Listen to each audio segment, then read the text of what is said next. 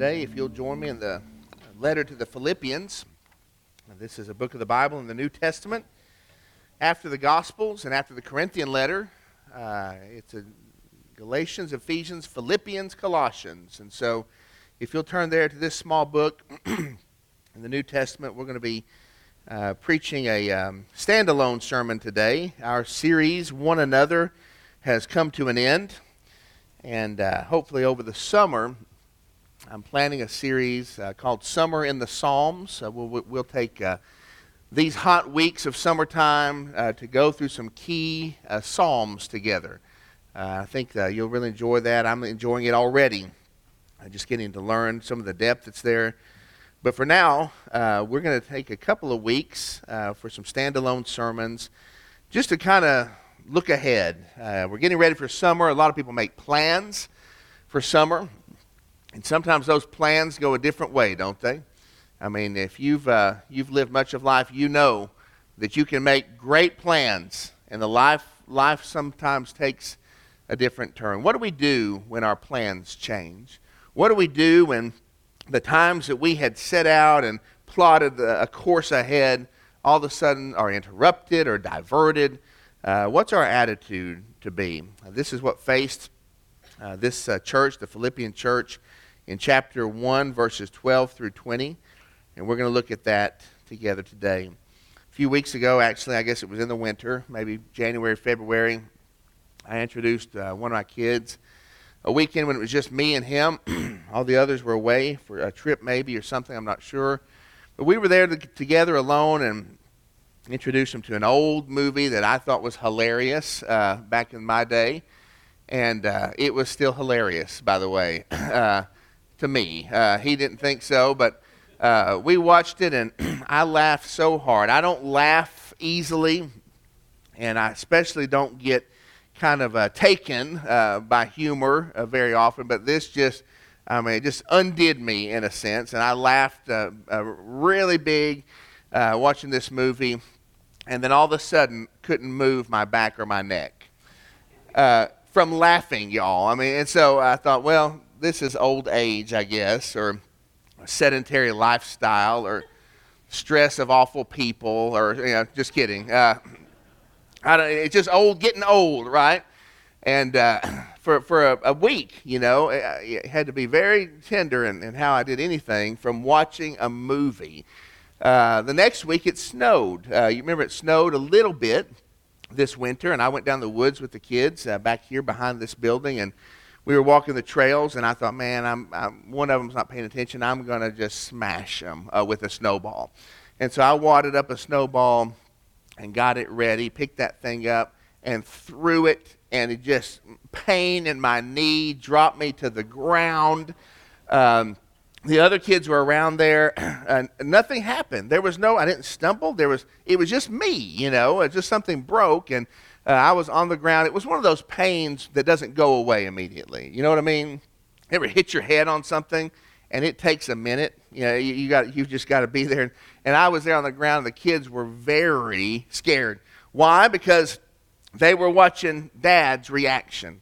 And the one that they trusted was in a moment of weakness. The one that was usually in control is out of control. What do we need to think about that? How do we need to react to that when things change, right?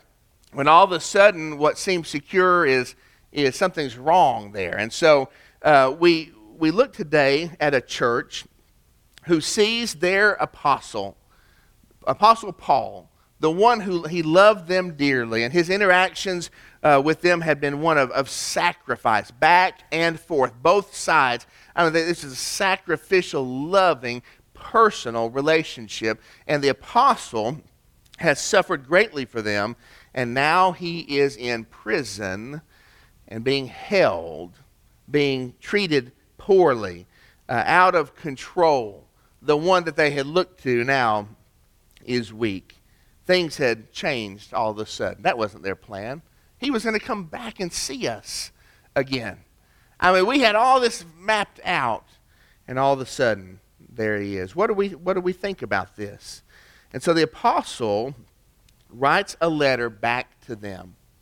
He puts on the face of strength, and he frames this in a perspective that would hopefully strengthen and elevate their hearts and show them how they ought to think now that this has changed. And so we're going to look at this together in verse 12, and we'll read through verse 20 of chapter 1.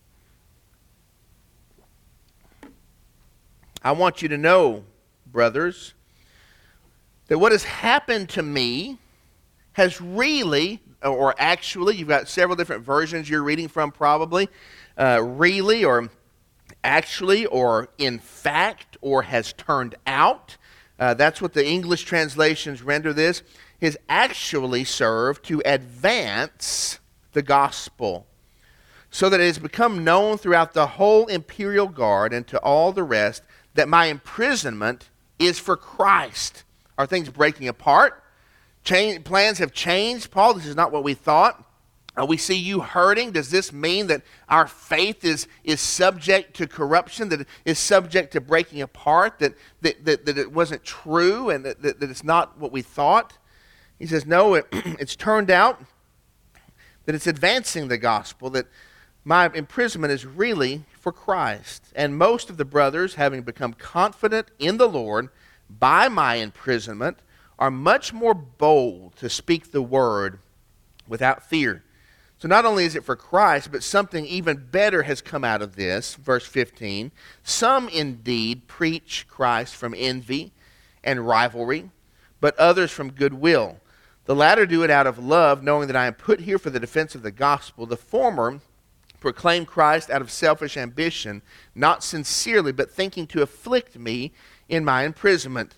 There were those who were ambitious, who were rivals with Paul, maybe who didn't think like he did, or just didn't like the attention that some apostles had that they didn't have. And hey, he's in prison, we're going to stick it to him. I mean, we're going to seize this vacancy, this opportunity to elevate ourselves.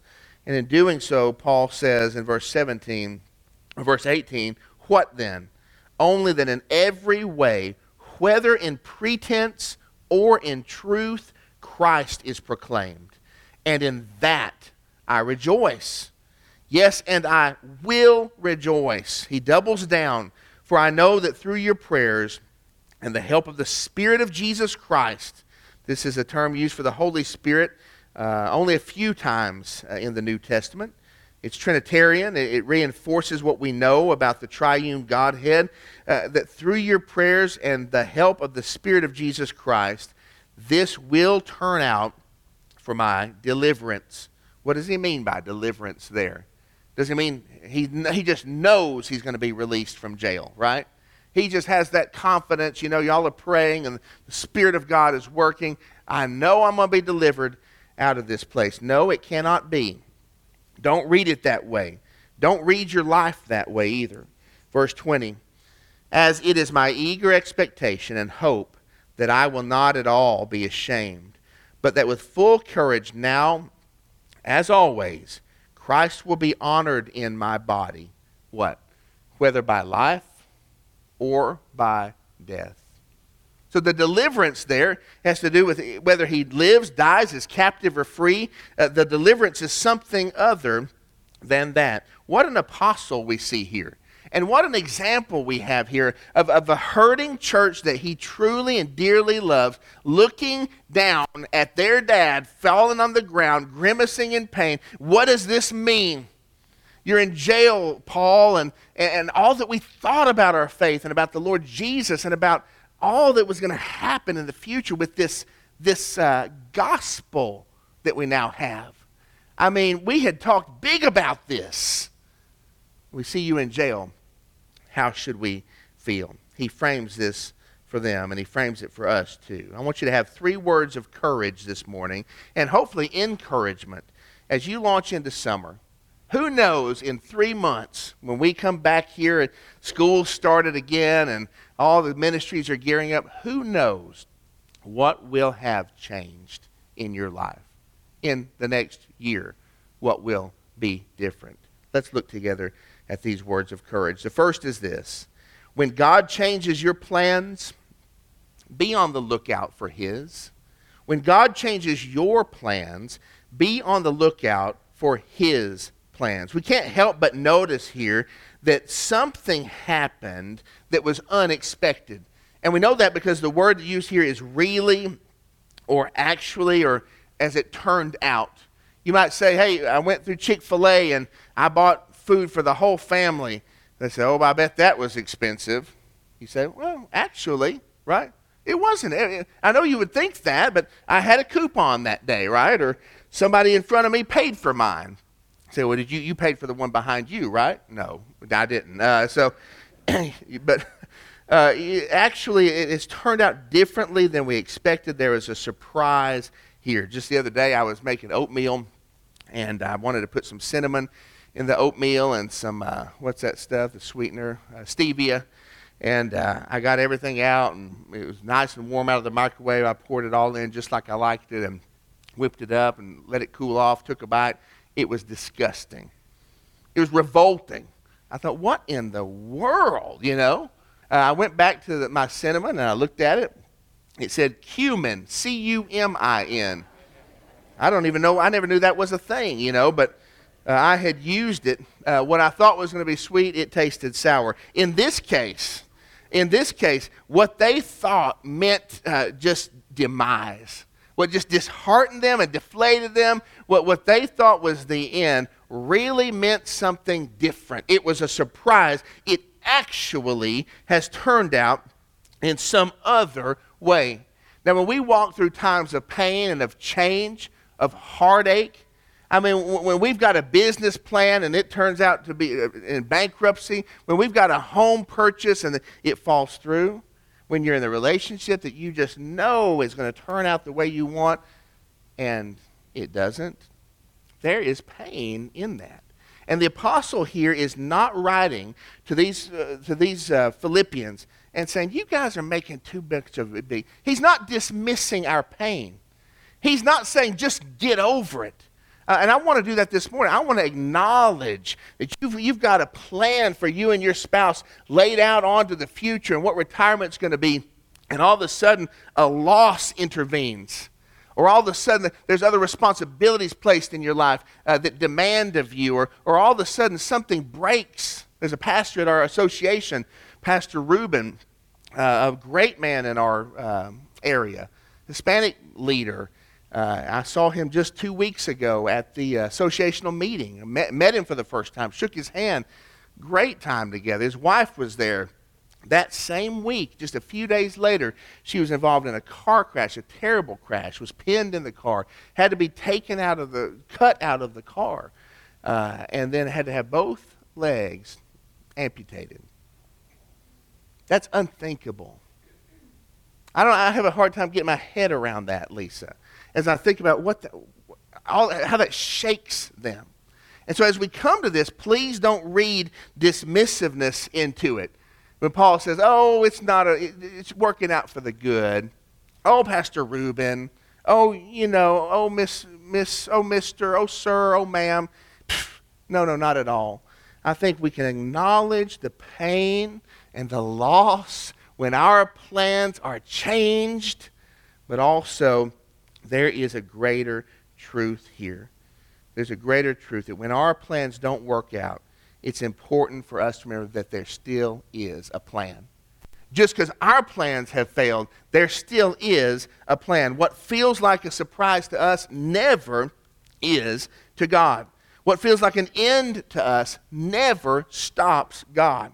What feels to us like a loss or a defeat may be God awakening us to a greater glory. If I weren't in prison, then guess what? The gospel wouldn't be going forth like it is. These brothers wouldn't be preaching as fervently, whether for good or for evil. They're doing it because I'm in prison. God is using this. God is working this. He's changing things for His glory. The whole imperial guard, everyone who guards me in prison, all these strangers and enemies to me, they know that my imprisonment is for Christ. These guys who never would touch the gospel because they have to be here in the chains with me, they know. And God has a plan for that. When God changes your plans, this summer, this year, this lifetime. It's going to happen. And when he does, don't just zero in on your hurt. Look for what God is doing, and there will be a plan there. But secondly, the second word of courage for when life changes directions is this: when God reverses your wisdom, be willing to trust his. Or when God silences your wisdom, be willing to listen for his. Verse 14 reminds us this. We just talked about this. Most of the brothers, having become confident in the Lord by my imprisonment, are much more bold now to speak the word without fear. Paul's imprisonment, what do you think it was intended for? Why do you think they put him in prison? Well, a few reasons. One, to intimidate, to shut him up. And what effect do you think that was intended to have on those others who might preach the gospel? To shut them up. Hey, I'm a preacher too. If they put Paul in prison, I better hush, or I'm going to find myself in prison. But it actually had the opposite effect of what his captors intended, and the opposite effect of what the Philippians were afraid of. What was put in, God put something else out. The ingredients didn't add up. I saw an article this week of a golf champion. Any golf fans in here? Okay, a few of you guys. I don't really follow golf, but I came across this article. It said a guy named John Daly. Have I got that right? Y'all know him? Anyway, you look up a picture of him and you'll see. But anyway, golf champion John Daly, this Thursday at the PGA Championship, somebody followed him. A reporter kind of just, not with his permission, but just kind of watched him. All 18 holes of this round, he played a perfect game, they said. They watched what he ate the whole day. And here's what he took into his body as he played this perfect game of golf. Let's see if I've got it here. Yes, I do. He smoked 21 cigarettes as he played. He drank 12 Diet Cokes, and he ate 6 packs of peanut M&Ms. He drank 0 water and took in nothing more than that, except for oxygen in between cigarettes. And there he walked around the course in all his glory, and played a perfect game. That strikes us as funny because what? The ingredients, the input, doesn't match the output. And Paul is saying the same thing here. What they put into this is not what they expected. They did not expect out of it what God is actually doing. The ingredients were supposed to be fear and intimidation and abuse and imprisonment and silence. But in fact, God did something else altogether, and he does that in our lives as well. Our plans are set for our future, for our summer, for our schooling, for our careers, for your majors, for college, for your girlfriend. For all of it, it's set, and all of a sudden something comes in and wipes that off the board, and we expect disaster to come, and God says, listen, I know the ingredients felt like disaster. But out of that, I'm playing through. I've got a plan here. I've got something in store for you. God can do things that our ingredients don't add up to. And the question for you today is, do you focus on what was lost, on how you've been hurt? Can you not shake your eyes from the injustice and the unfairness? Or are our eyes open to what God may be doing in those new circumstances? Be encouraged. Your plans are going to change. And it's going to feel like the ingredients are adding up to sorrow and pain. But God is doing something. There is a wisdom in this. And when our wisdom would lead to discouragement and to disengagement, God's wisdom is able to uniquely funnel the details of our lives into his greater purposes, and he does it. Watch for it. Look for it. See what God does. But thirdly, when God removes your comfort, find ways to recognize his. When God removes your comfort, find ways to recognize his. Paul would have been totally defeated by this if he found his comfort and his satisfaction in the things that they took away from him. But he finds a greater comfort and a greater satisfaction in what the Lord Jesus is doing. He wasn't defeated by the discomfort of imprisonment, and he wasn't defeated by the double discomfort of his enemies heaping this on him, because his comfort was for Christ to be honored. And this could be done no matter what happened, either by what? By life, and it could even be done if he lost it all, by death. There's a good picture of this in a silly cartoon movie that you're all familiar with called The Grinch, or How the Grinch Stole Christmas. I love that movie. We watch it every Christmas, and love to see how that Grinch, nasty-looking old thing, slithers around that town. I mean, just a hideous creature. But a hideous creature, and he slithers around, and he takes everything. I mean, you know the story, everything. And when he misses a crumb, you remember he comes back down the chimney, and he even reaches out with his furry fingers, and he takes that crumb. He takes the ornaments and the tree and the roast beast, and he takes everything from them, just knowing that the outcome is going to be absolute ruin for these Whos in Whoville as they come out on Christmas morning. You know this story. He looks up, he looks down from on high, and he sees them gather around where the Christmas tree used to be. Nothing's there anymore. No presents, no nothing. They gather around and they begin what? They begin singing, right? Their comfort, their hope, their satisfaction apparently was elsewhere besides the things that were taken from them. This week, in fact, one Sunday ago today, out in California, a church called Laguna Woods, a man came in there, spent an hour with the people there. Spent an hour in their prayer time and their Bible study and got to know them. And they loved him and they were courteous to him, just like you would be, just like a church ought to be. And they welcomed him in. And during that hour, he spent time, going here and there, maybe going to the bathroom or taking leave somehow. And instead of going to the bathroom, he was chaining the doors closed from the outside. And he had super glue with him, and he was sticking it, gluing the locks shut so no key could fit in the doors that he couldn't chain. He would see that they were locked and glued, and then he began shooting and immediately killed someone. Luckily, the next shot was a misfire, and the church members, all senior adults, in fact, very senior adults, the man who ended up charging him and being shot and killed was the son of the former pastor, and the son himself was near 60. It was a very senior adult congregation. One of them rushed him and was killed immediately. Another one picked up a chair and slammed it into him.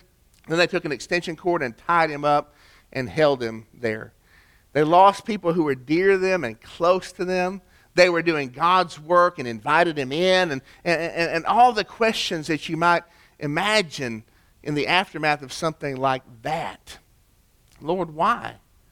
Lord, weren't we supposed to? Lord, didn't we do what was right? God, what did we do wrong? God, we support missions. God, we honor you. Lord, how did this happen? But today, in about 2.5 hours from now, guess what they're going to be doing? They're going to be back in that place. They're going to be praying together. They're going to be worshiping together. They're going to be fellowshipping together. Yes, through pain. Yes, through sorrow. Yes, through darkness. And if somebody comes in there to be a part of that worship, that time of fellowship, guess what they're going to do? They're going to welcome them in. They're going to show hospitality. They're going to love them. They're going to embrace them. Just like the Lord Jesus did to us when we were abject enemies in the hostility of our hearts toward him. They're going to do that on this morning. Right now, they're taking their showers and brushing their teeth. They're putting on their clothes to go to that familiar place, stained with blood on this day. and they're going to do what God expects of them, and they're going to raise their voices to him, and they're going to showcase the risen Lord Jesus. Why? Because whatever that man took from them that day was not their comfort, it was not their hope. Whatever life takes from you this week, this summer, this life, this semester, in high school, in college, in retirement, as a mom, dad, or grandpa, whatever life takes from you, is that where your hope is anchored? Listen, when we're faced with the loss of what we thought were our sources of comfort, that's going to be hard. But it is a reminder that Christians live for something far greater and unfading, in fact, irrevocable. No one can take from you the hope of Christ. Well, what about if the worst happens, if I lose it all? What if you lose your life? Paul, what if you lose your life over there in prison? That's going to prove that all this was a bunch of joke, right? Paul says no, absolutely not. Here's the glory. I'm going to be delivered out of this. How delivered? Here's deliverance to the Apostle Paul. The Apostle Paul's deliverance is that he would not be ashamed. That if he stands up in front of Caesar or Agrippa, whomever he goes before, if he is rendered his freedom, that he would stand there and preach boldly. And if they say one more word, sir, and your life is forfeit. What is deliverance in that respect? To speak boldly and to lay a total claim and to be anchored in to a singular source of hope, of comfort, and of deliverance. And that is that Christ would be honored in his body. Can Christ be honored in your circumstances?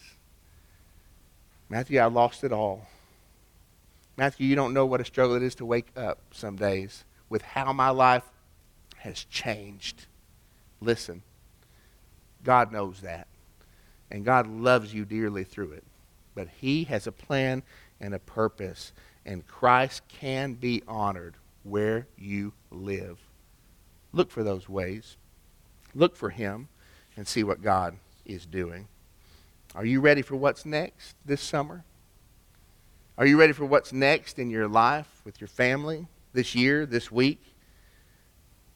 How are you holding up where you are now? Not even what's next, but how are you holding up where you are right now? I don't think Jesus would say this is easy to the Apostle Paul or to us. I don't think he'd say, Paul, prison is easy, don't worry about it. I don't think he'd say, Paul, that's no big deal, those people who want to hurt you. You know they're preaching so selfishly to hurt you. Don't just get over that, Paul. I don't think he'd say that to you either in your life. But I do think he would say to all of us, there is more. There is more. And I hope this morning you'll help God. You'll let the Lord Jesus help you find it. Let me pray for us.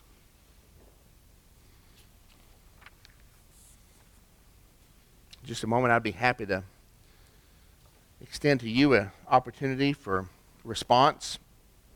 You don't have to do this. You know that. And of course, if you've got something to say to the Lord, you can do that from right there in your seat. I think that'd be fine and appropriate.